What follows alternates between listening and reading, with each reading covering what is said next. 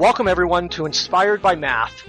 In this podcast series, I interview people who are inspired by math and who are inspiring others. I'm very pleased today to have with me Chuck Adler, physics professor and author of a new Princeton University Press book titled Wizards, Aliens, and Starships, and subtitled Physics and Math in Fantasy and Science Fiction. Welcome, Chuck. Thank you. Thank you for having me here. Yeah. I am very excited to be talking to you about this book because, as I'm sure you and all my listeners know, I love math and I'm a math geek, and I wouldn't call myself a science fiction geek, but I think I probably like science fiction more than the average person. And we were talking, Chuck and I were talking a little bit before this.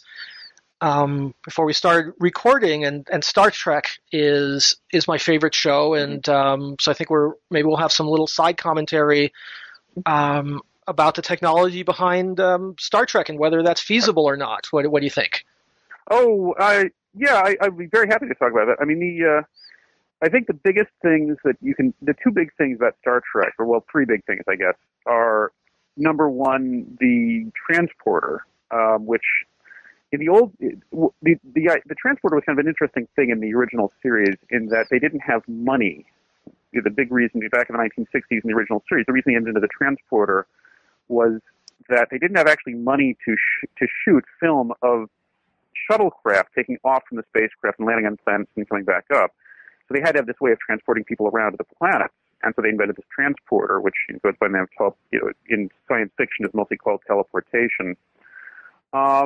And it's kind of an interesting thing from a scientific point of view, because teleportation is kind of fun because it involves so many of these sort of basic scientific principles.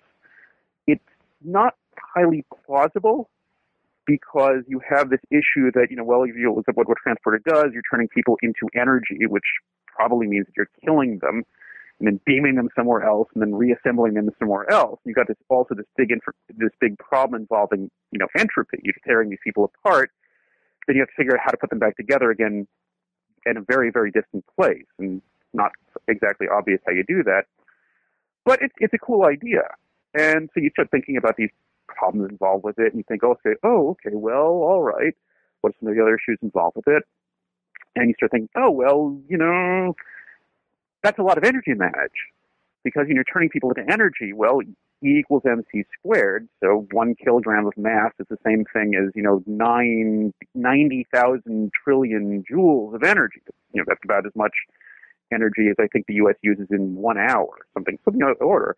You're imagining this enormous amount of energy. You're turning people into energy. You've got to manage it somehow. You got to push them somewhere else. You got to reassemble them, and even if you are if it's not, you have to think about this. Well, what if it's not 100% successful? Then you've probably got this huge explosion going off because you're missing 1% of the energy that goes into this huge big boom.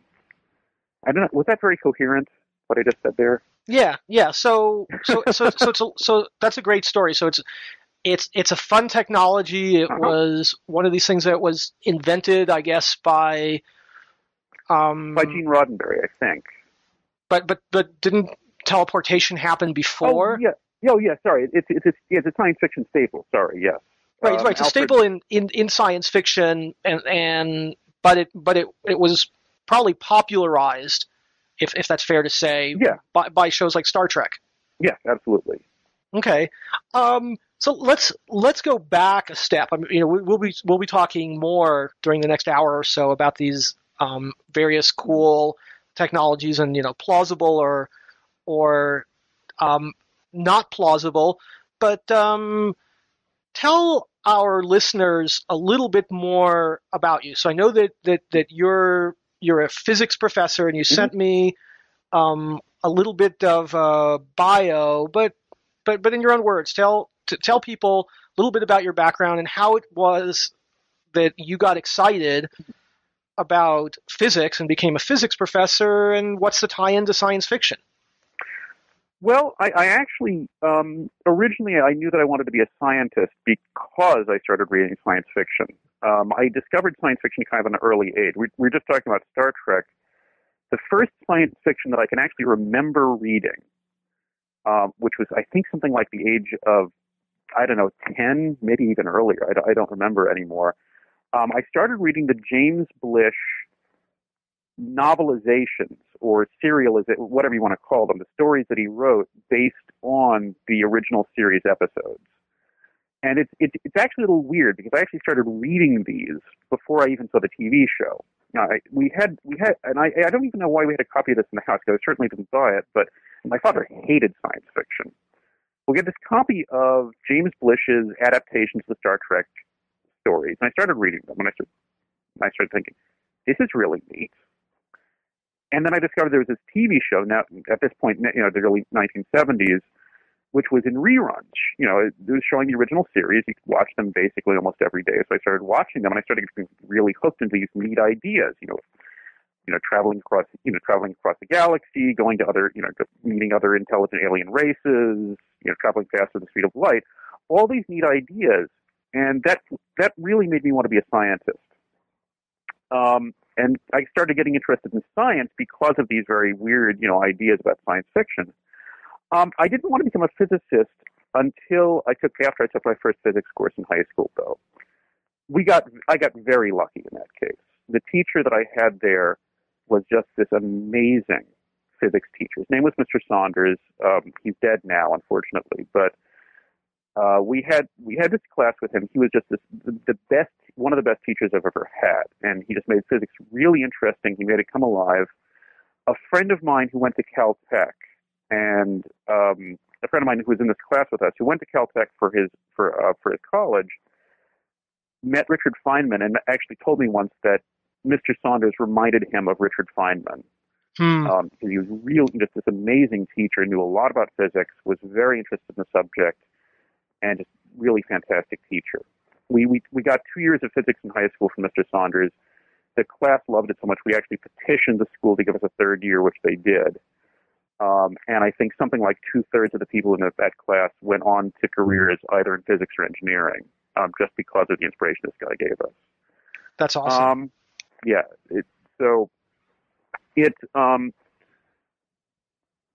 So it was really good, and it just also tells you the importance of really good teachers early on as well, because if I hadn't had him, I probably would have gone into science anyhow, but I might have gone into something other than physics. So for a while, I was thinking about doing pure mathematics, for example, and but because of this one guy, this was when he taught physics. I realized this was clearly what I wanted to do, and I've never regretted it since then. As far as teaching went, becoming a professor of physics, I guess it was always kind of in the back of my mind. It never really became solidified until one day when I was talking with my dissertation advisor about careers postgraduate careers. When I was working my PhD, I was talking with my advisor at one point, and I mentioned to him about several different things I was thinking about. He looked at me straight and said, no, you're going to become a professor. It's pretty obvious. And I don't know what made him say that, but at that point it just kind of clicked and said, yeah, that's what I want to do. And I think it was also clear at that point that I also wanted to be someone who was, I think, more at an undergraduate college than at a big research place, just because I liked the teaching aspect of it. Even though I hadn't done a whole lot of teaching, it was something that I was pretty clear I wanted to do.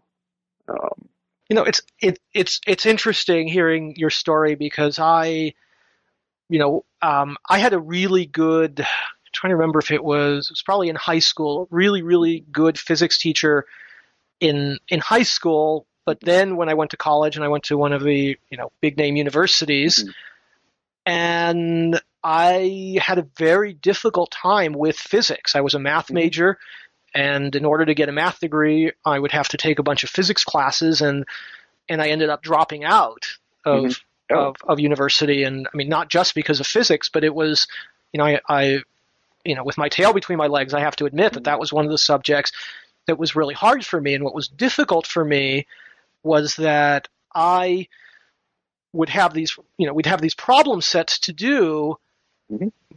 but I didn't have any intuitive grounding in any of the problems that I was trying to solve. So what I like to tell people is I could have been off by many orders of magnitude, and I would have no idea, right? It's like I don't know what the mass of an atom is, and I could be off by 10 to the 10th power or 10 to the minus 10th power, several many orders of magnitude, and I wouldn't know that. Mm-hmm. And that's what was really hard, is I never felt like I got grounded. Right. And I have since learned that there are different ways to teach physics, and that there are ways to teach physics where you can really get grounded in the subject. Mm-hmm. Well, yeah, it's interesting you mentioning that, because this is two things spring to mind when you said that. Number one, college teaching is such a mixed bag, because basically the only thing you have to have is a doctorate to become a professor at college. You have to have a doctorate in the subject, and most places, if you want to get tenure, you're going to do research. You're not actually going to be focused on teaching. And so the teachers you get are very, very much a mixed bag. Some of them are excellent, and some of them are just miserable. And it sounds like you had kind of experiences with some of the miserable ones, because one of the duties is to make sure that the students are actually learning the material. And a lot of faculty in a lot of places don't take that all that seriously. And we're not taught how to teach. This is something you actually, as a faculty member, presumably you've spent the last 5, 6, 7 years of your life, when you're getting your PhD, doing research, and maybe you've done a postdoc for another 3 years and learned how to do research after that. But most faculty members, most physicists especially, because arrogance runs very deep among a lot of physicists, will say, "Well, gee, I did physics, and physics is really hard, and teaching can't be that difficult compared to it. And so I'm going to be a good teacher because nothing is hard compared to physics." And that is the most wrong thing in the world. Teaching is really difficult compared to physics. Teaching students well, is actually the most difficult thing I've ever done in my life. And learning how to teach well is just very, very, very hard. Much harder than I think doing research in the sciences is. Right.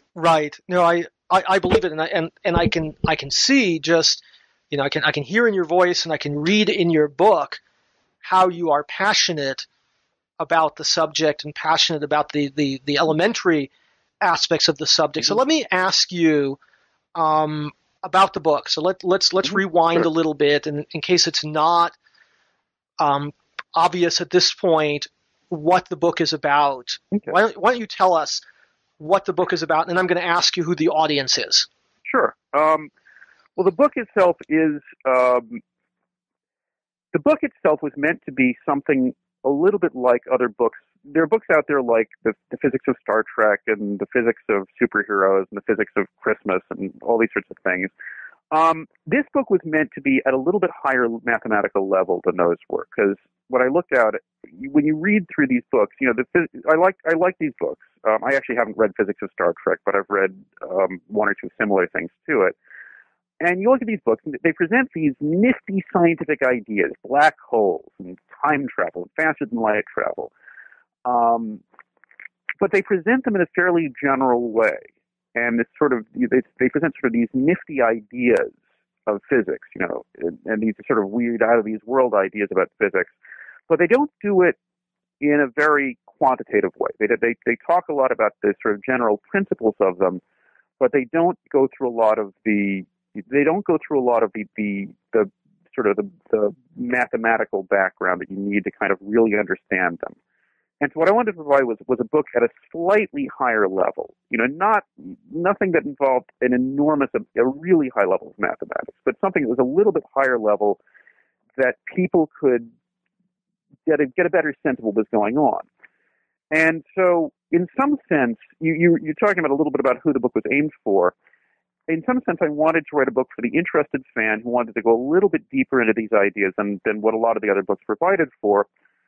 To some extent, also, I wanted to write a manual for people who were interested in writing science fiction, a resource that they could actually go into and say, well, I want to write a story about life on this world that this world we've just discovered, but how do I actually design this world? How do I actually make sure that everything that I'm writing is scientifically consistent? If I want them to get out there, how do I design a starship that's actually going to take them out there in a reasonable amount of time? How do I actually put together the story in such a way that it's scientifically accurate? And one of the things about that is that a lot of the books talk about the nifty, way out there ideas, string theory, or, again, black holes, or things like that. But that's ignoring the fact that most science fiction, even though it has these kind of nifty, far-out ideas in there, most science fiction, the really good science fiction stories, also rely on a grounding of the physics that we already know. Most of the stuff you need in order to make a plausible story is already contained in Newton's laws of motion, or the theory of, or the theory of relativity, if you want to talk about star travel, or the ideas of thermal physics, the idea of the Earth. If you want to talk about planets and how you design a planet to make it support life, the idea of the balance of radiation from the sun hitting the Earth, radiating away from the Earth into space, and how that determines a planet's temperature. So sorry, go ahead. So let me play devil's advocate here. Mm-hmm, sure. So if I were a science fiction writer, mm-hmm. why would I care about whether the science is plausible or not? Well, because you have that word science in the title. If science fiction, at least in my mind, it's a philosophical issue with me. Maybe this is not. I know that everyone doesn't feel the same way, but it's a philosophical issue with me. Is that you've got that word science in the title. I guess the question is, what is science fiction for, in some sense? If you want me to get philosophical about it, my feeling about that is the best science fiction, the stuff that I've enjoyed at least the most, and here I can't speak for everyone else, but the stuff I've enjoyed the most is the stuff that actually looks at the implications that scientific discoveries and technological advancements have.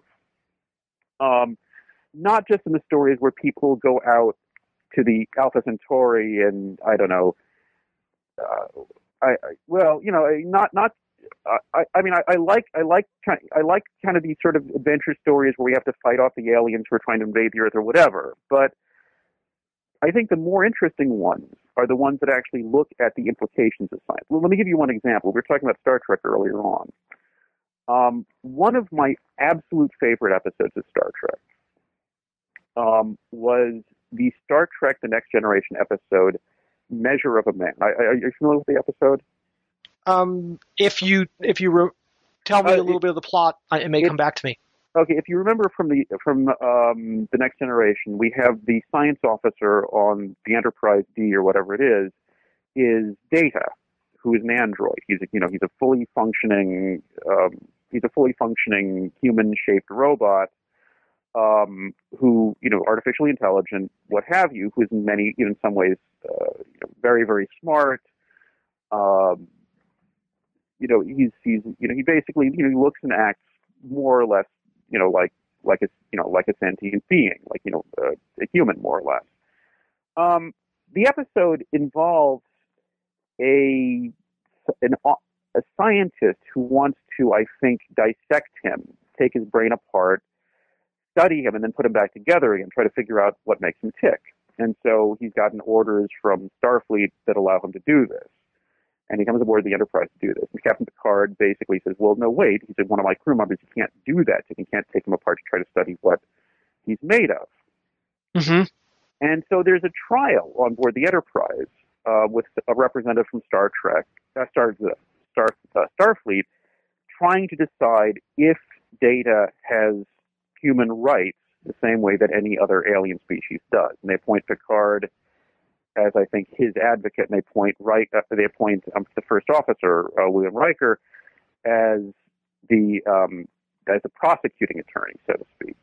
Right. And so there are these arguments on both sides about whether Data is actually, actually an intelligent being. And I found that very compelling because this is, it was very intelligently written. It was not one of these episodes where they rely on this sort of techno-babble sort of stuff. It was just very simply stated is, what rights does this sapient, artificially intelligent thing that we constructed, that we built, does he have the same rights as any other member of the Federation does? And I found that I thought that was just a great episode because it deals with the philosophical implications that scientific advancement has. Right. And okay. So, yeah. Sorry. Go ahead. No, I think that is. I think that's a great point, and I was also going to make the point that the value of caring about, whether the science is plausible or not is, like in the example we've been talking about with the transporter, is it would be very convenient, right, whenever anybody's in trouble, if they could transport themselves, back to the Enterprise. But I think they do make an effort to not make it be that easy. Right. Yes. Yeah, because they're often things like they can't transport through a force field or something like that. I will state that the transporter brings up another kind of issue, though, with one of the other episodes of The Next Generation. My thing about science fiction is not necessarily that they get the science entirely correct, but that they play fair, I guess, is more a thing that I care about, is that, okay, well, maybe the science isn't completely accurate. It is science fiction, after all, not science, not a Nova special or whatever. But I do care that they play at least consistently. One thing which bugged me about Star Trek and Star Trek: The Next Generation was that there was this one particular episode where there's a transporter malfunction and Captain Picard is regressed to a 10-year-old boy. Did you see that episode? It was like fourth or fifth season. That sounds vaguely familiar, but I can imagine. Okay, and the plot was, I don't remember what the plot was. There's somebody trying to take over the Enterprise, and Picard, as a 10-year-old boy, has to organize the kids in the Enterprise to repel the invader or something like that, because all the adults have been taken over and the kids aren't viewed as a threat, or whatever it was. It was some plot involving that. But, okay, so you step back and you think for a moment about this. Wow. We can make people younger with the transporter. This is the fountain of youth. Obviously, transporter technology isn't that expensive. They're doing it all the time on the Enterprise. They're transporting people around all the way they want to. So, what is to prevent us from using the transporter basically to make people immortal? You can take people as they're getting older and make them artificially younger. This is an accident, but seriously, accidents people can figure out how these accidents happen. So why is old age a problem in the Federation anymore? Why don't they use the transporter to cure all illnesses, cure death, do what, as far as that goes? And it always bothered me whenever I watch an episode beyond that point, because it was never brought up again. They did this thing. It was never brought up again. As far as I can tell, it was never brought up again in any of the later episodes, in any of the later series. We discussed this. I actually had stopped watching at sometime early on in Deep Space Nine. But did you keep what you watched? I guess you said you were a fan of Voyager, right? Yeah, Voyager and also the classic, right, the original Star Trek series. But was this point ever brought up in Voyager? That you could use transporter technology to make people younger? I don't recall, but I've been watching reruns, and I still have another 3 seasons to go. I mean, it's not ringing a bell on the new series on Voyager. But all right, but let me ask you. So related to this, so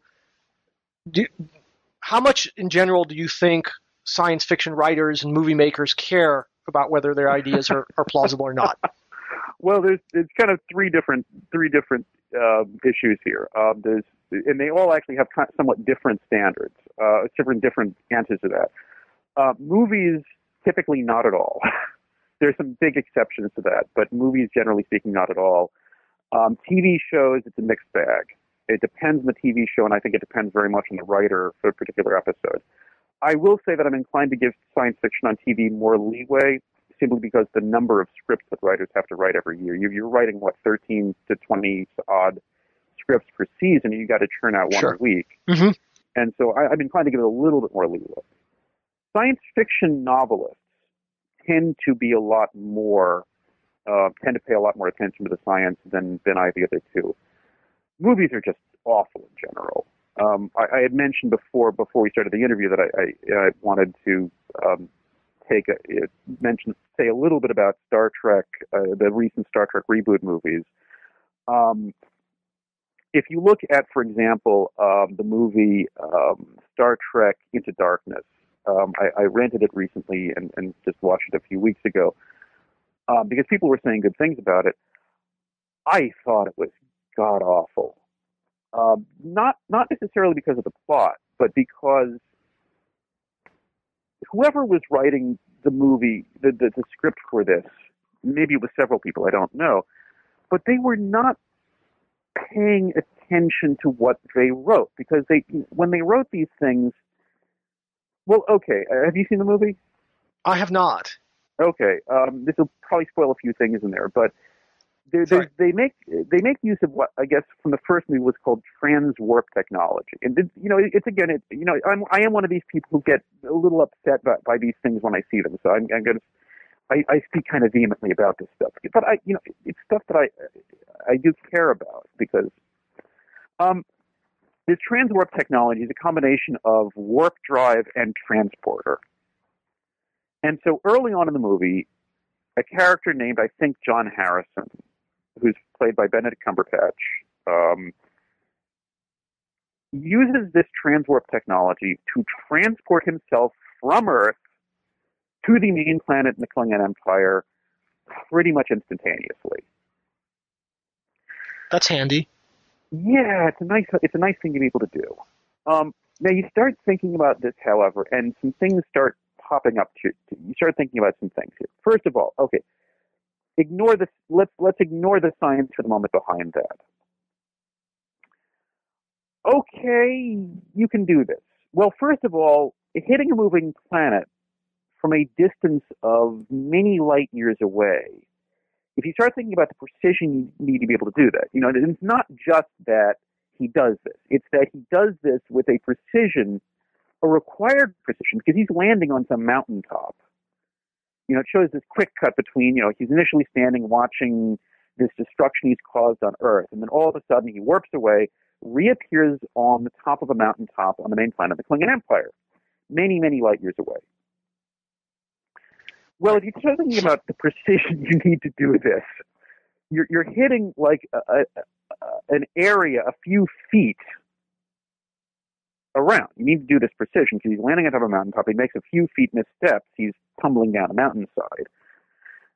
And so you're doing this over a distance of trillions of miles, because that's the average distance between different star systems.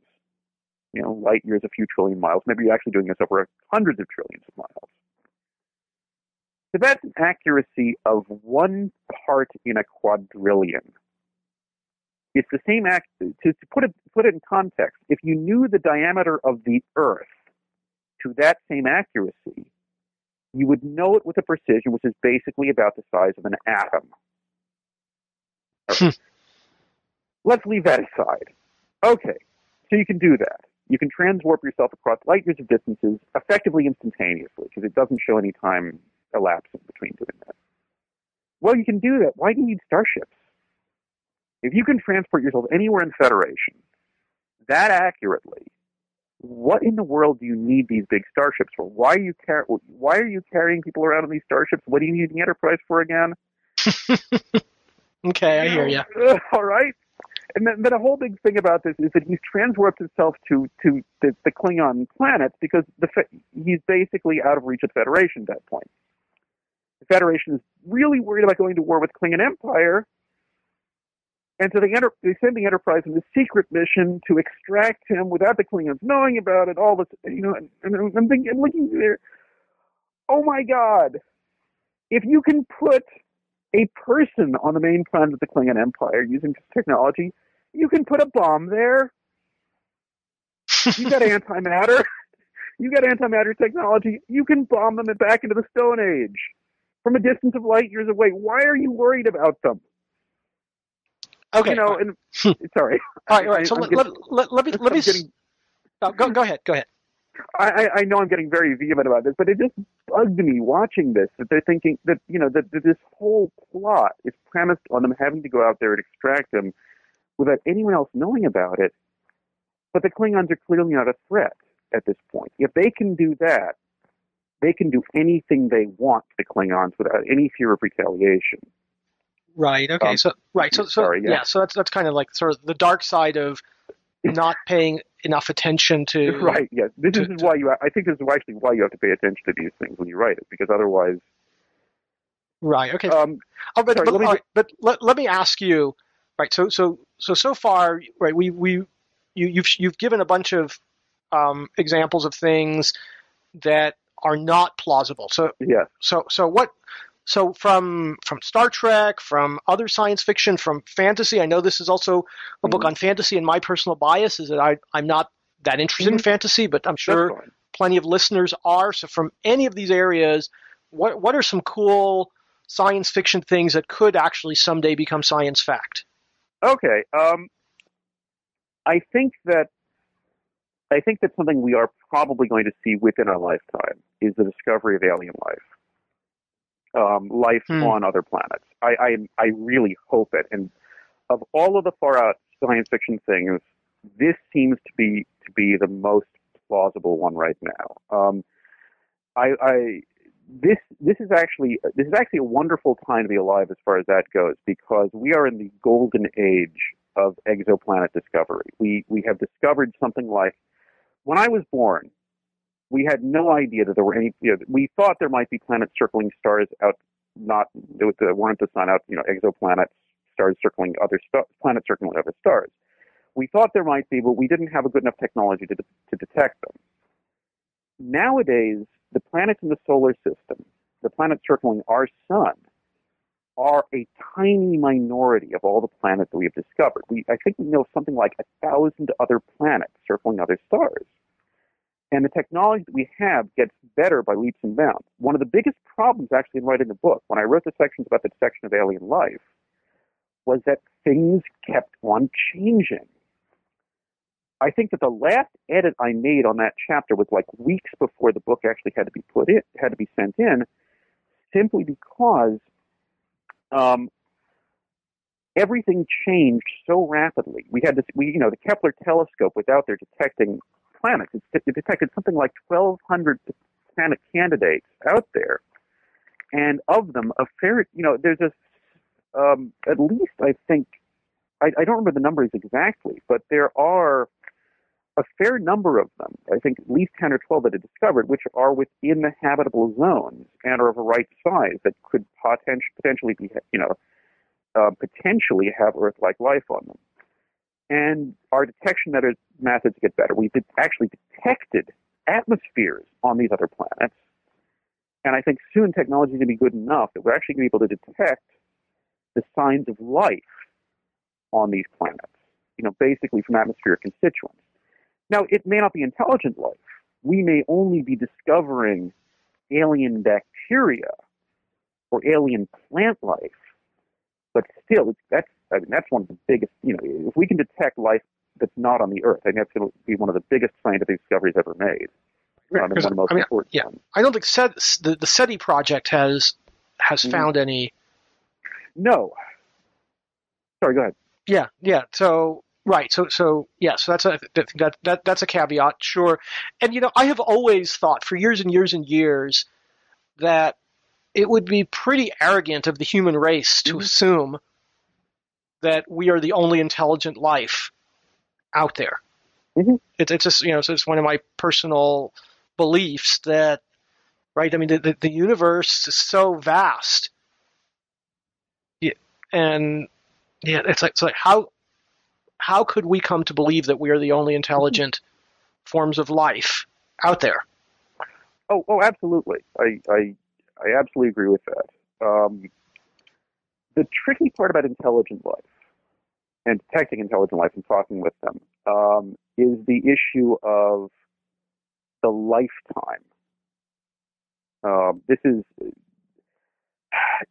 I was very careful what I said about detecting life because the way we have the techniques we have now to detect alien life don't really require them to be talking with us.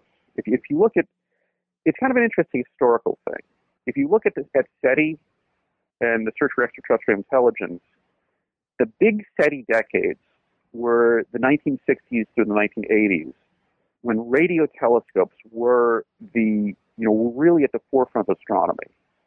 And there was people, Morrison back in the 1960s did this calculation that said, essentially that with radio you can communicate over interstellar distances. And so people had these big radio telescopes, we're seeing these wonderful things in the cosmos, pulsars and active galactic nuclei and quasars and things like that. And, people realized, we could use these to detect intelligent life as well. And so they started looking for them. And I think there's a decent shot that we will actually detect intelligent life via this technique.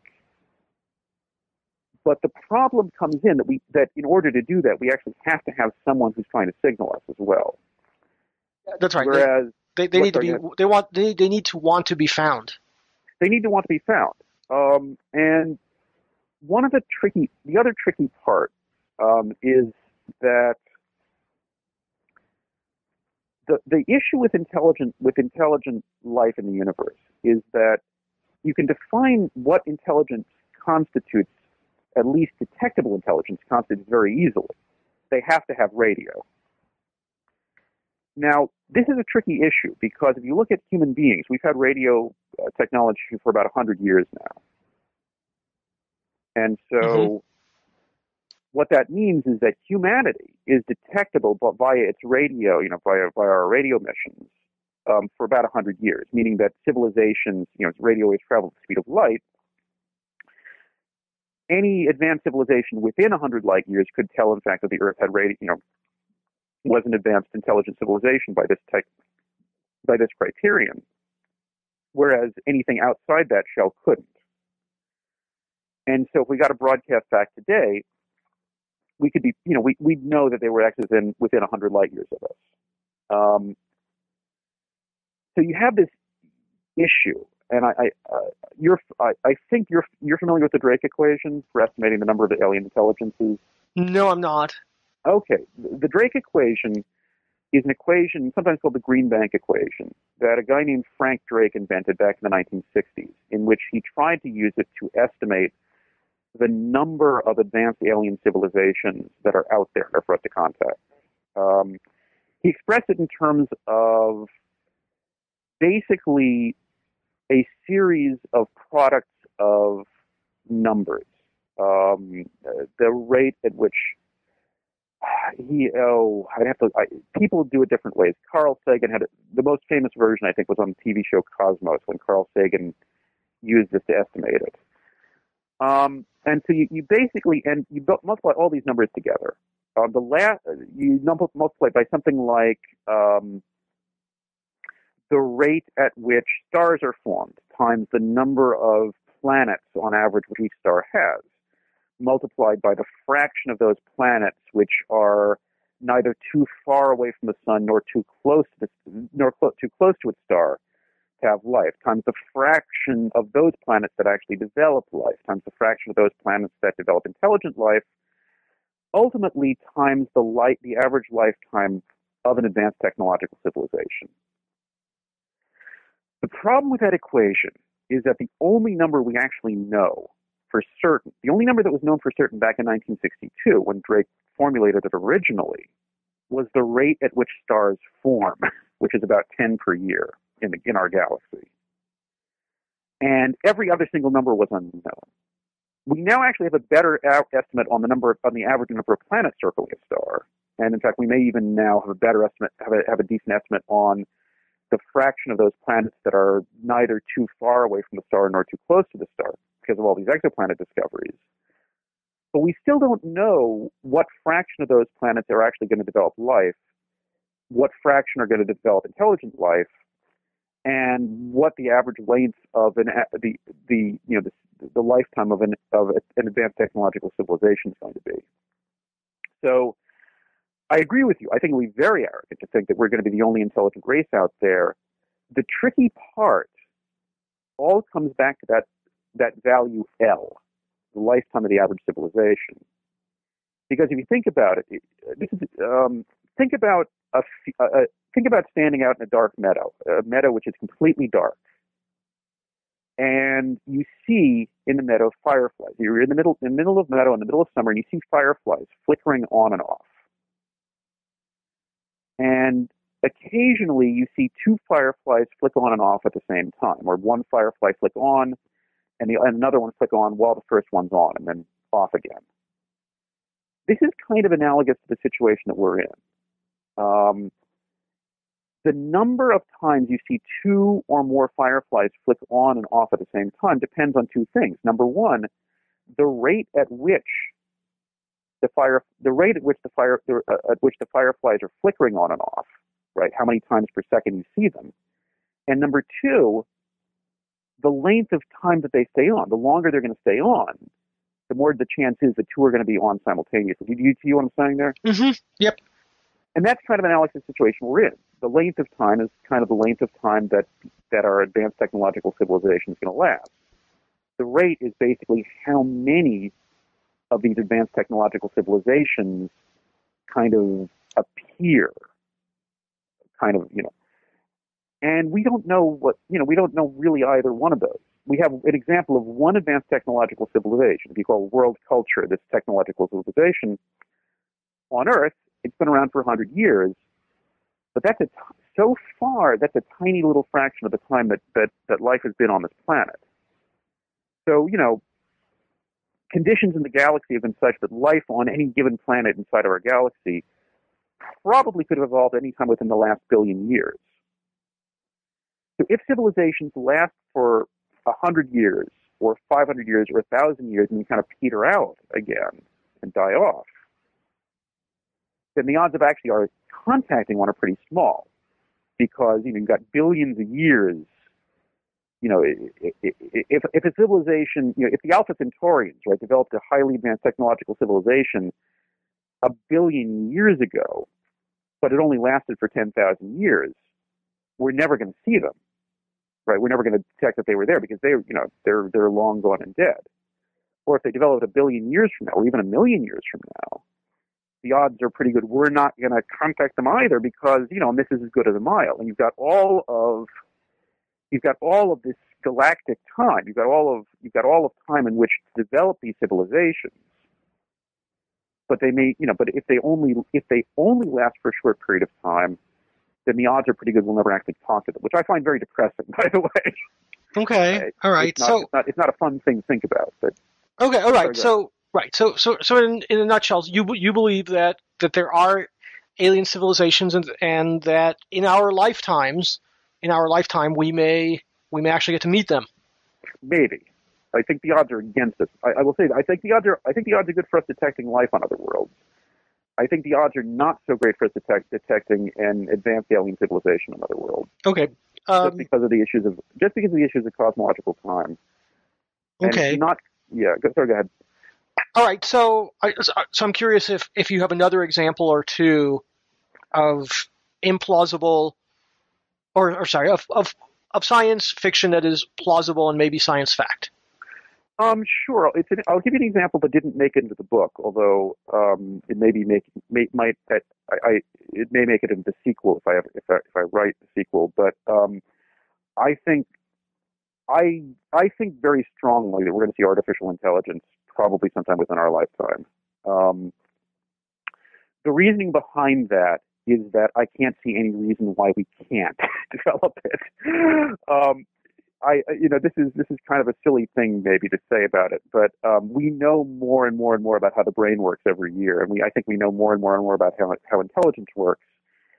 And we have this one example of intelligence evolved through evolution, which kind of fits inside of our skulls. But every year, computer technology gets better and better and better, and I think I think it's probably only a matter of time before we actually start dealing with intelligent computers, intelligent, artificially intelligent devices, for the simple reason that I can't see any laws of physics that would prohibit it. As far as I can tell, our brain works by very well understood physical principles, and I think we're getting to the point where we actually understand what we're not maybe there yet, but we're getting to the point where I think we're going to understand what intelligence means well enough to be able to create another system that is in fact intelligent. I'm saying that kind of a stilted way of saying it, but I think I get the point across. Right. So Data in Star Trek, or the Right. the holographic doctor. You're right. Exactly. Might actually be, might become real. I mean, I remember right in the 70s and in the 80s when I was getting interested in computers, there was a lot of hoopla around artificial intelligence. And as far as I can tell, it didn't go very far. Yeah, I know. This is one thing that makes me doubt it a little bit. You had one of the things that got really. You ever read a book called Gödel Escherbach? Yep. I have the book on my shelf. It's a great book. Yeah, I love the book as well, and that's actually one of the books that got me really interested in mathematics when I was, I don't know, 13, 14, something like that. But this is one of these things where, there was a lot of hoopla back then, and one of the things that always bothered me about AI research back in the 80s was that the people who were doing it were talking a lot about building computer systems to simulate the brain without paying a whole lot of attention to how the brain really worked. Mm-hmm. Right. You had a lot of these books. I love Gödel Escherbach, by the way, and I actually I like Douglas Hofstadter's other writings as well. But when you look at the work that these people who were doing back then, it seemed to be that they were really ignoring some very interesting findings from neurology and neuroscience and brain science about how brains really worked, in order to make these sort of constructs on how they thought brains worked. And I think that was ignoring a large part. I think people are coming back to it right now. Again, I don't know this for sure. It may be that we've just completely lost interest in trying to create artificial intelligence, and so it'll never happen simply because we don't really want to do it. And I agree with you also that we've made very little progress on it. It's just that I guess my feeling is there's no reason we can't do it. There doesn't seem to be there doesn't seem to be a particularly good reason why it can't happen. Well, my hunch is that where it is happening is in business applications like data mining and understanding the stock market, and where there's a lot of money to be made. I think people have some very sophisticated, mathematical modeling that one could argue to be artificial intelligence. Perhaps. Although you have that very elusive issue of self-awareness and what that actually means, and I don't know what that means, unfortunately. So it's but I think another thing that I'd like to see, although I'm kind of negative about it in the book, at least, I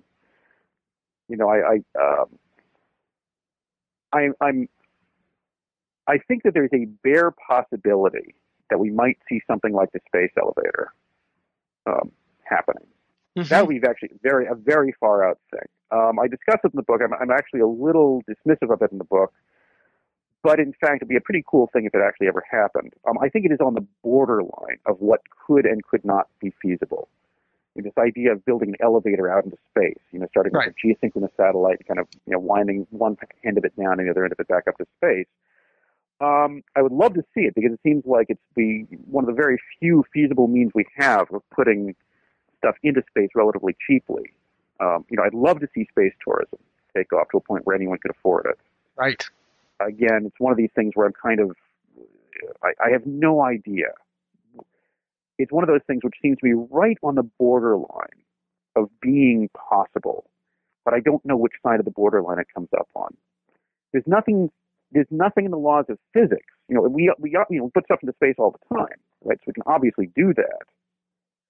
But making it economical, so that anyone could actually do it, I have no idea.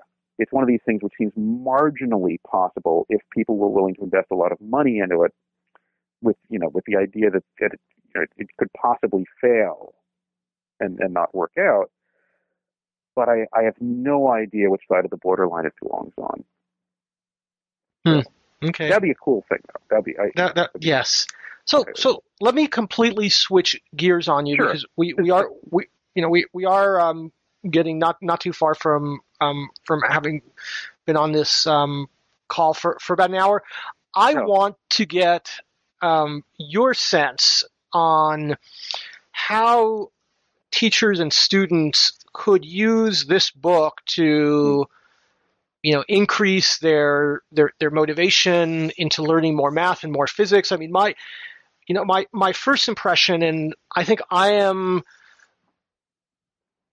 think I've said this before, right, in this interview. I'm a little bit squeamish about physics because I don't feel like I have a good grounding in it. So when you say, and I think at some point in the book, maybe in the introduction, you say, well, this book is suitable for people, for students who have, basic high school algebra or something to that effect.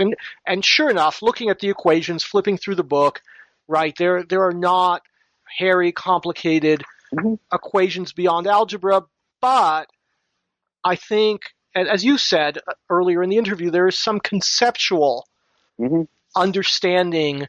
It's like, yes, I recognize this formula. It's a parabola. So what? It's that doesn't help me to understand conceptually why, if somebody, I guess it's the classic cannonball thing, right? You shoot a cannonball and it has a parabolic path. And so it's, it's related to a formula, y equals ax squared plus b, or, it could be plus bx plus c, whatever. So it's a parabola.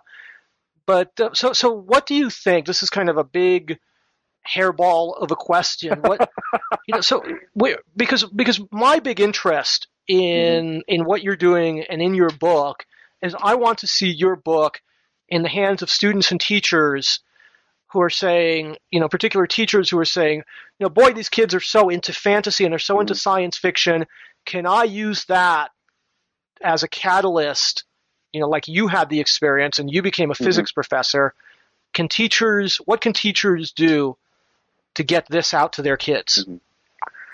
That's an excellent question, and obviously it's something I will actually like to happen with the book. I used a very early version, a very early draft of the book to teach an upper level physics class on the science and science fiction. It was, I think it was successful. We had a lot of, I basically, to some extent, it's bait and switch. if you want, if you get the idea, it's how it happened. I wrote the book because that's basically how it happened with me. I started reading science fiction. The science fiction got me turned on to science. That's why I became a scientist. And so, if it worked for me, I was hoping that I'm hoping that it'll actually work for other people. And people talk about the applications of physics to the real world, and that's great. There are a lot of books written about real-world physics. But if you start talking with people who are interested, when you have talks with people, okay, and you start talking with people about, there are a lot of topics that we can talk about real-world physics about, right? Like, I don't know, physics of oil well drilling. Take something like that, right? And if you talk to somebody about drilling oil wells, they're not going to get that excited about it. At least in my experience, they're not going to get horribly excited about physics foibles. But if you look at, for example, are you a fan of the TV show Big Bang Theory? Yeah, that's a fun show. Yep. Yeah. There was like one of the very first episodes, maybe the first one, I don't remember, where, Sheldon and the others are arguing about the first Superman movie, or second Superman movie, sorry, where Superman catches Lois Lane in his arms, and they're arguing about whether Lois Lane would be killed by his catching her in his, in his super strength, super impervious arms because of that fall. And they're arguing, sorry, and they're arguing like crazy over whether or not she would survive. And, they really, really, they're really into the argument. And this is a completely made up situation. So people can get, people get very, when you talk about things like the environment or the, environment or economic policies or, current events or things like that, a lot of people, I think, either will not get very excited about them or get a little bit afraid to be very excited about them because these topics are a little bit, in some sense, dangerous to deal with, if you think about it that way. They hit too close to home. Whereas if you look at these topics like science fiction and fantasy, arguing about whether the transporter will work, arguing about whether Lois Lane will survive the fall into Superman's arms, arguing about whether anti-gravity is possible, about interstellar travel, things like that, I think people feel much freer to argue about them and to think about them because these are safe topics, but they're also interesting ones. They're things you can have opinions about. They're things that actually aren't completely settled either. They're things that you can basically argue back one side or the other about, and are fascinating because of that. And you can get very excited about them because I think you can permit yourself to get very excited about them. Right. So I think what I'm hearing is you're saying basically you're writing the book that you wish you had mm-hmm. when you were first starting to get inspired. Right.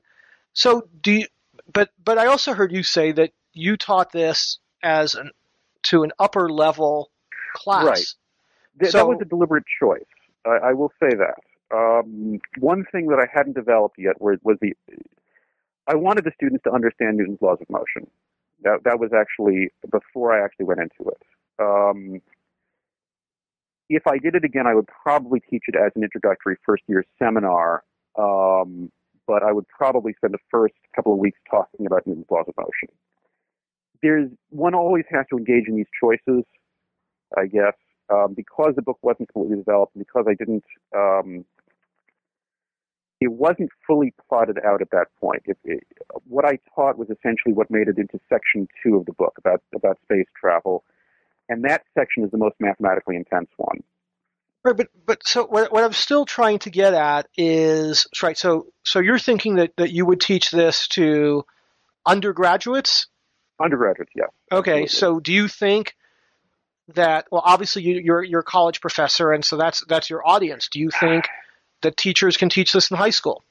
I believe so. I don't think. I think you'd have to teach it to. I think that yes, I believe you can. I believe you can use this for high school teaching. I think that one of the ways to do it. I tried to write it in such a. I believe that the mathematical level of most of the equations in the book are at a point where most high school students can understand them. That being said, it's been a long time since I've been in high school, so I may have misjudged that. Right. I mean, I wonder, and I am, and I'm not the best person to judge because of my skittishness with physics, but I mean, I would love to, maybe hear some high school physics teachers or high school physics or students who are, studying physics in high school. And I'm not even sure how much physics is taught in high school anymore. I certainly had some. But I went to a very good high school. Yeah. But I would like to know, it may be that your book is a really good second book, but that there needs to be a first book that creates the foundation. Quite possibly. You could be, you could be right about that. the tricky part about all of this is the issue of space. It's a 300-page book. If you spend a third of the book just laying down the basic physics, then you have to basically decide, well, I got to take these topics out, and it might be a good way of doing it. I don't know. The book was meant to be a pop. You're talking directly to my own basic insecurities about the book here. So you're obviously hitting home here. What you're saying is absolutely right, and in fact, part of the process that I went through in writing the book was to say, okay, well, do I go really into the more basic physics here and talk about that and really develop that first, or do I just go into science fiction and bring up the physics that's needed as I go along? And I do the latter in the hopes that people can follow along with it as they're reading through the books. And, again, the idea hopefully was that there's enough text that that you can that people can actually kind of get the idea of what I'm saying, even if they don't want to go through the mathematics behind it. Right. All I'm saying is that, and we would certainly need more data. Is I think it is a wonderful book. I'm delighted to have this conversation, and I'm not convinced that the audience is an audience of high schoolers. And so when you say that, well, you need a basic high school algebra, I think there's more to it. And I have a couple of thoughts on this. One is, please go right ahead. One is I think it would be wonderful if you were to write a prequel to right in the spirit of movies. Yes, could you make a prequel to this book that would be another 300-page book that would create connect the dots and create the bridge and the foundation. Because it may be that college students who are studying math or physics or some other branch of science, they may be motivated enough to make all of the connections, and they may have the background. And with a prequel, maybe the younger kids can get inspired earlier. And the second thought I had is I think it would be wonderful if you were to create a blog where every time you wrote an article, the article was providing some of the background, helping the kids who don't have the background to get to the point where they can actually understand a piece of the book. And then after a year or two, you could take all the blog articles and that could become your prequel. It's odd you should say that, because in fact I had actually a very similar idea in the last couple of weeks about that, because I think that's actually a very good idea. I had thought about this issue about the mathematical level of the book, and one of the things I was thinking about, kind of idly going over, was a book something like I don't remember exactly the title, but it was something similar to what you were saying. Basically like basics of science fiction for the high school student, or basics of science fiction for the for the whatever, for the the idea being, again, a much more something like the scientific ideas of science fiction for the high school student, or something of that order. That's a clunky title, but you get the idea. But that's the idea, yes. Yeah, would again taking out a lot of the algebra there. I think it's a very good idea. And the idea of actually putting a blog together and then taking the articles from the blog and linking them together is not one that I had thought about, but I may actually use that actually if you're A lot of people write books this way, and I think a lot of people do it intentionally. They say, I want to write a book in a year, and a great way to test out the book is to write some articles and see what kind of feedback I get. Right. It's a good idea, and actually it's one that I hadn't considered, because again, I'm of this older, well, not older generation, but it's one of the I was born before the web existed, so it's not something I naturally think of when I'm thinking about writing these articles, but I think it is a very good one, and it actually does pretty well match lines along which I've been thinking. So you don't mind, I'm going to take that up, in fact. Oh, no. In fact, I hope you do. I mean, my whole interest in this series is to, catalyze inspiration from people like you who are writing inspiring books that I think really can be, a wonderful catalyst. And my concern is that the people not mistake that the machinery of the mathematics is pretty simple, right? Dealing with quadratic equations is not very difficult, but the motivation and the understanding and the foundation, I think that's a much more delicate thing. Yeah, I think you're absolutely right about that. I agree with you wholeheartedly on that point. It's it's one of these things also where I think that this is my first book, and I leaf through it and I think, well, I could have done that better, or I like this, or what was I thinking here, things like that. So, but I think you're absolutely right. I think your way of putting it, I think, is very apt. It's a very delicate understanding that one has to have in terms of physics. And also, you mentioned about this issue about, I think that there actually is a certain delicacy of mind, or kind of a weird sort of balancing act. Maybe I'm not making it exactly clear about your conceptual understanding versus the use of mathematics to try to understand physical phenomena and to try to understand what's going on here. It's very clear from my experience in mathematics that there is a very big difference between having a conceptual understanding and being able to do well on tests that require you to just know formulas and manipulate formulas. Right. There is some intersection. The people who have a conceptual understanding are going to be able to do the abstract thinking that it takes to manipulate the formulas, but not necessarily the other way around. Right? There are certainly kids who are great at applying rules, but they don't understand. Right, absolutely. I agree with that 100%. And in fact, that's what we see. In fact, we've actually been, if I can step out of talking about science fiction for a moment, we actually measure this at the college that I work at St. Mary's College in the physics department.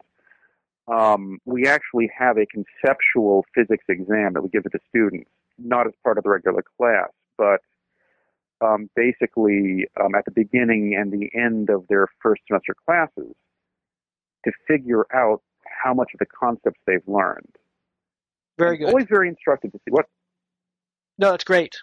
Yes. Yeah, and we've taken like 8 years of data worth of this stuff, and we have hundreds of students worth of data. It's very interesting to see what actually gets them to learn the concepts, and also what you're saying is correct. The students who are good on the concepts are also good on the math, but it doesn't go the other way around. The students who are good at the math aren't necessarily the ones who are actually getting conceptual stuff well, learning conceptual stuff well. What's also really interesting, this is completely off topic, but what's very interesting about that is that the one thing that makes a difference about whether students actually learn the material or not is how you teach the class. Not who you are as a teacher. It's not how inspiring you are as a lecturer. It really just comes down to mechanics. If you have students work in groups, if you have them actually working together on solving problems and discussing the problems very actively, and if you force them, because this is not something students will want to do on their own, but if you force them to speak up in class and to talk with the professor back and forth, and if you continually quiz them on what they're learning and learn how much they're learning, somehow actively using clicker systems or some other means of actually getting the information, how much they're actually learning instantaneously, they learn about twice as much as if you just lecture to them by yourself. That's a really instructive thing. Well, I'll go further than that, and as I'm talking, I am Googling.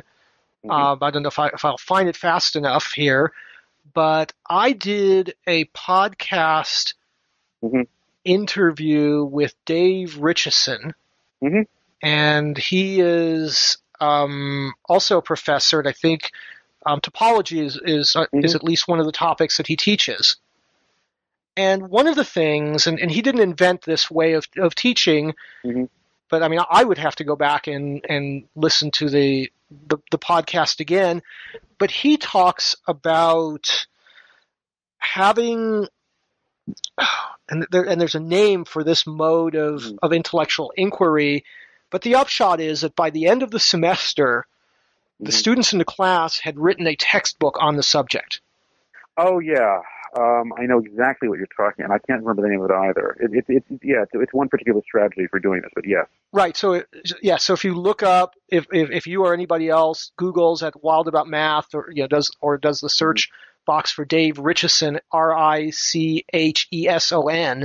it's the Inspired by Math number 20, and there's even a link to an article of his, How I Teach Topology, an inquiry-based learning approach. Yes, inquiry-based is the kind of the blanket name for a lot of these techniques. Right. So, but you're exploring. I think it's wonderful that you and your school are exploring that approach to how do you get beyond, right, the mode of learning where the professor professes and the students somehow absorb it. I mean, this is my personal, little soapbox here, but this is my pet peeve with Sal Khan and his whole project to revolutionize how math is taught. I think he is doing a remarkably wonderful thing, but he's not changing the paradigm of how math is taught. I mean, he's a good instructor. He's very personable. People like him. People relate to him. It's a low stress way of learning mathematics because you could do it at your own pace. You can rewind it. You're not in a rush to learn the material. So there's a lot of positives to his approach, but it's the approach that we've been using for 100 years or hundreds of years. Right. And people talk about the applications of, and I agree with you. I actually tried using the Khan Academy tests in my most recent incarnation, my introductory physics course, and I did not actually see them as a huge benefit after using them because they did not fit in very well with the way I was teaching the class. Again, I use clickers. If you're familiar with electronic clicker technology, you basically pose a question to class. They have these clickers that they can click back and answer the question. Sure. But first, they actually do a lot of intensive group work discussing the question, making sure it comes out, making sure that they're comfortable with the answer they're going to give back. And it just didn't fit in with that paradigm very well. I mean, a lot of, people talk about the uses of technology in the classroom. I think one of the worst things we've seen in recent times is this idea of electronic, these massively huge electronic classrooms where teachers, broadcasting out classes to, thousands or hundreds or thousands of students. And again, that's just exporting our model to the point where it's almost impossible to get any interactive feedback from anyone. Just because, right. I think you're talking about the MOOCs, the MOOCs, MOOCs, and MOOC. I think it's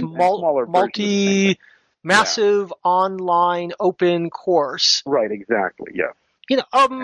Although I think that those are evolving to the point where there can be interaction on the internet, and students can get together virtually and work through problems and such. But I'm particularly interested in how, and we really have gone on a tangent, but I think it's an important tangent. I think it's an important tangent because I have always been good at math ever since I was young. I was like a fish in water. It always made sense to me. I loved it. Love the symbol manipulation, love the abstract thinking, everything there is about math, majored in math at university and all of that. Yet I could never click with physics. So in a way, I may be your harshest critic. Somebody who naturally loves physics may have done this interview and not touched on any of the points that I'm making. So I hope people take that with a grain of salt, that I'm not trying to be negative. I love your book. I love what you're doing. If you're my harshest critic, then I have really nothing to worry about, honestly. Okay. But no, you've given me some wonderful questions to think about. But I think that I like the fact that you're approaching the book with a very significant amount of skepticism, or at least an idea to actually really question the book and question it thoroughly about what its intents are, what the intended audience is, and how well it functions and what it's doing. Right, I right. really want people to be doing that. I want people to be reading the book. I want people to be disagreeing with parts of the book or agreeing with parts, but I want people to send me feedback about the book or write reviews on Amazon or whatever it is, whether they like it or don't like it. That this is what we teach. This is what we want. This is what we as scientists want people to be doing, to be skeptical about the material they're being presented with, and to really look at the material in depth and challenge it and be challenged by it. As far as what you're saying about physics goes, I don't think a lot of physicists, I think, will take the attitude that there are some people who can't learn physics or can't be taught physics or whatever you call it. I think that's a crummy attitude. I think I think that's a cop-out. Exactly. I think that anyone can learn physics. I think that anyone can learn mathematics, honestly. The point, though, is that teachers, I think, have to get it through their heads that it's not them teaching, it's the student that's learning. And that's really the important part of it. Lectures don't do a lot. It's one of these things which is it's a little difficult for a professor to really get after a while. But the lectures, when you lecture to a classroom, it's something like 10 to 20% of the material that you're lecturing about is actually being understood. And right. that's sure. Initially when I first really grasped that, it took us doing, I talked about these conceptual exams. And I used to lecture. I thought I was good at lecturing. Then we started giving these conceptual exams, and I started looking at my scores on them. I started thinking, this is just depressing. But then, I started talking with other people about what they were doing in their classrooms, and I realized, what they're doing isn't that hard. They're just shifting things, so that we do these other things. The students do group work. They discuss the stuff. They discuss the concepts. They give you feedback. And I realized that was actually a matter for hope in the classroom because, in some sense, as a teacher, right, people have this idea of the teacher as delivering these brilliant lectures and explaining everything so well.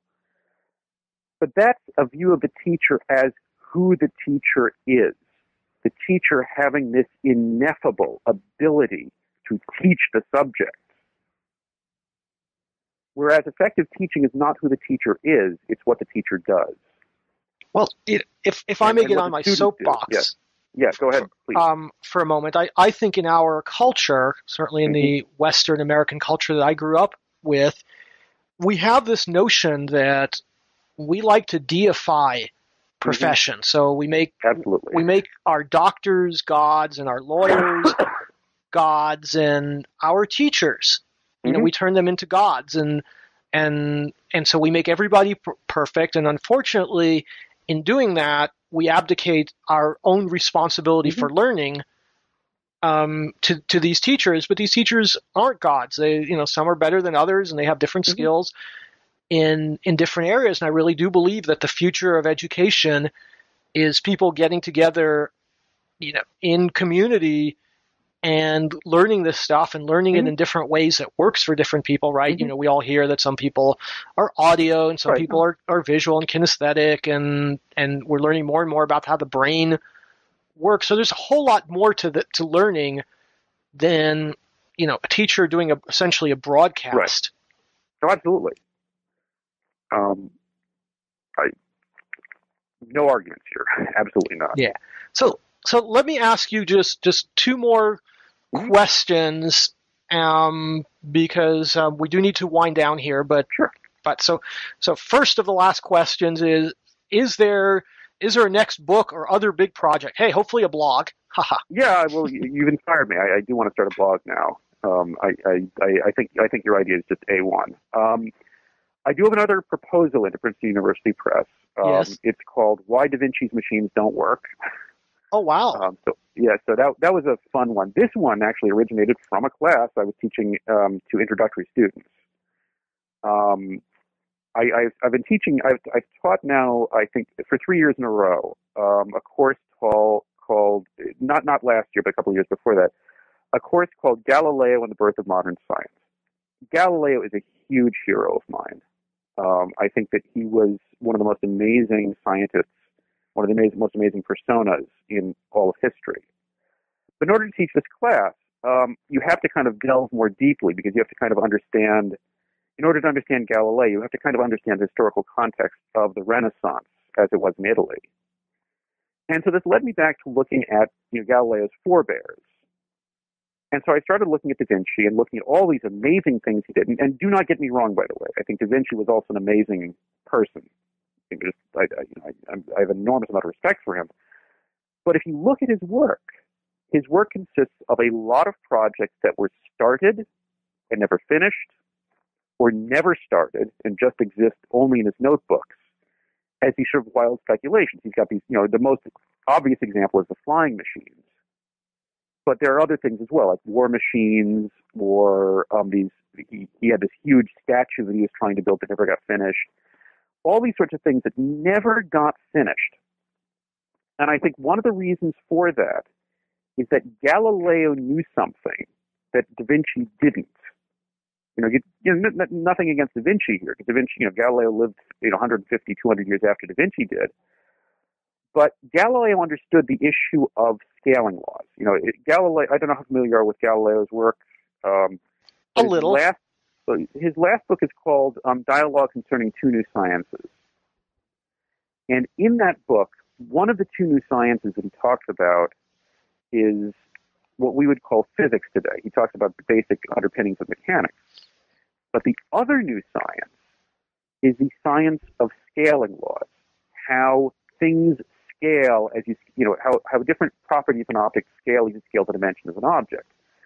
For example, if you double the size of an object, its surface area goes up by a factor of 4, and its volume or its weight goes up by a factor of 8. So simple scaling relationships, right? If linear size goes by a factor of 2, area goes by the square of the linear size of 2 squared 4, volume and weight go up by a factor of 2 cubed, 8. Yep. Mm-hmm. And so if you look at a lot of Da Vinci's inventions, a lot of them, I think, fail because of a failure to appreciate this issue. A lot of his ideas were either, things that things that birds can do, fly by flapping their wings or whatever, because their power to weight ratio is much higher than a human's metabolic power to weight ratio is. And there are good reasons in terms of physics and metabolism why that's so, but Da Vinci wouldn't have understood that because, again, he was born 200 years too early. Oh, interest? What? This is fascinating. So I'm looking forward to another interview with you when, hopefully Princeton picks up the book. I just got reviewers' comments back on the proposal, and I think it's going to go through. I need to make a number of changes to the original proposal, but touch wood, it'll actually get accepted. But yeah. Okay, I've got a real wood desk here. Yeah. Okay. I'll do the same thing here. Okay. And let me ask you the very final question, and this is the one. The one question I ask just about every interviewee. Mm-hmm. It might feel a little bit out of context, but I think it's a good sort of food for thought for as an end question for people who are listening to this podcast. What advice would you give to a parent whose child was struggling with math? And I say math and not physics because I'm a math guy. That's fine. Well, I think we touched on a little bit of this. Well, first of all, I will say this actually does hit pretty close to home because I was a lousy math student. Up until 9th grade, I got D's or F's in almost every math class that I took. But once I got to 9th grade and got beyond that, I think I got A's and B's in every math class that I took up through and including college. And it's kind of hard to say why there was this big flip around, except one we touched on. We mentioned the book Gödel, Escher, Bach. That was in fact the year Gödel, Escher, Bach was published. And so my father got a copy of the book, and I started reading the book, and I got really, really interested in the subject matter. But it does hit home because I was a lousy math student, and my parents actually were struggling with this issue about the fact that my grades were so lousy that it was jeopardizing, it was potentially jeopardizing my ability to get into any college at all, not let alone a decent school. But it was sorry.